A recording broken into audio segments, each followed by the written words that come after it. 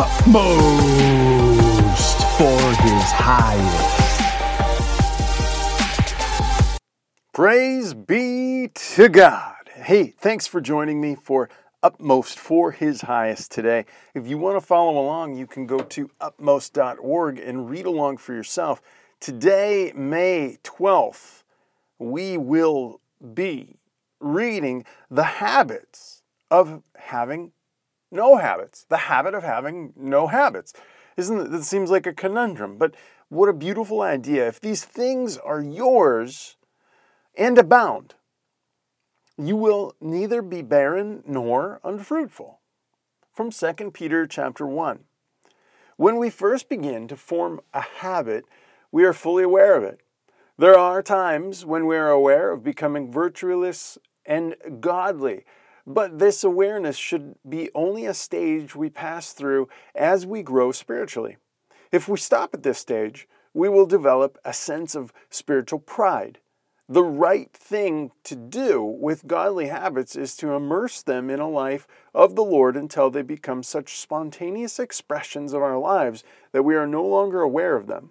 Our spiritual life continually causes us to focus our attention inwardly for the determined purpose of self-examination, because each of us has some qualities we have not yet added to our lives. Your God may be your little Christian habit, the habit of prayer or Bible reading or at certain times of your day. Watch how your Father will upset your schedule if you begin to worship your habit instead of what the habit symbolizes. We say, I cannot do that right now. This is my time alone with God. No, this is your time alone with your habit. There is a quality that is still lacking in you. Identify your shortcomings and then look for opportunities to work into your life that missing quality. Love means that there are no visible habits, that your habits are so immersed in the Lord that you practice them without realizing it. If you are consciously aware of your own holiness, place your limitations on yourself from doing certain things. It holds you back. Things God is not restricting you from at all. In fact, this means there is a missing quality that needs to be added in your life. The only supernatural life is the life of the Lord Jesus and how He lived. And He was at home with God anywhere. Is there some place where you are not at home with God?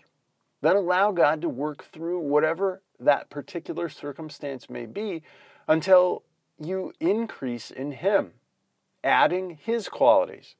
Your life will then become the simple life of a child. Oh, Heavenly Father, thank you for that reminder of being able to come back and ask for the simplicity of a child. Lord, that you may interrupt me at any point in any time of my day, and that my habits, my desires can be set aside for whatever you present in that time. I pray you work in me, Lord, for your glory today. Amen.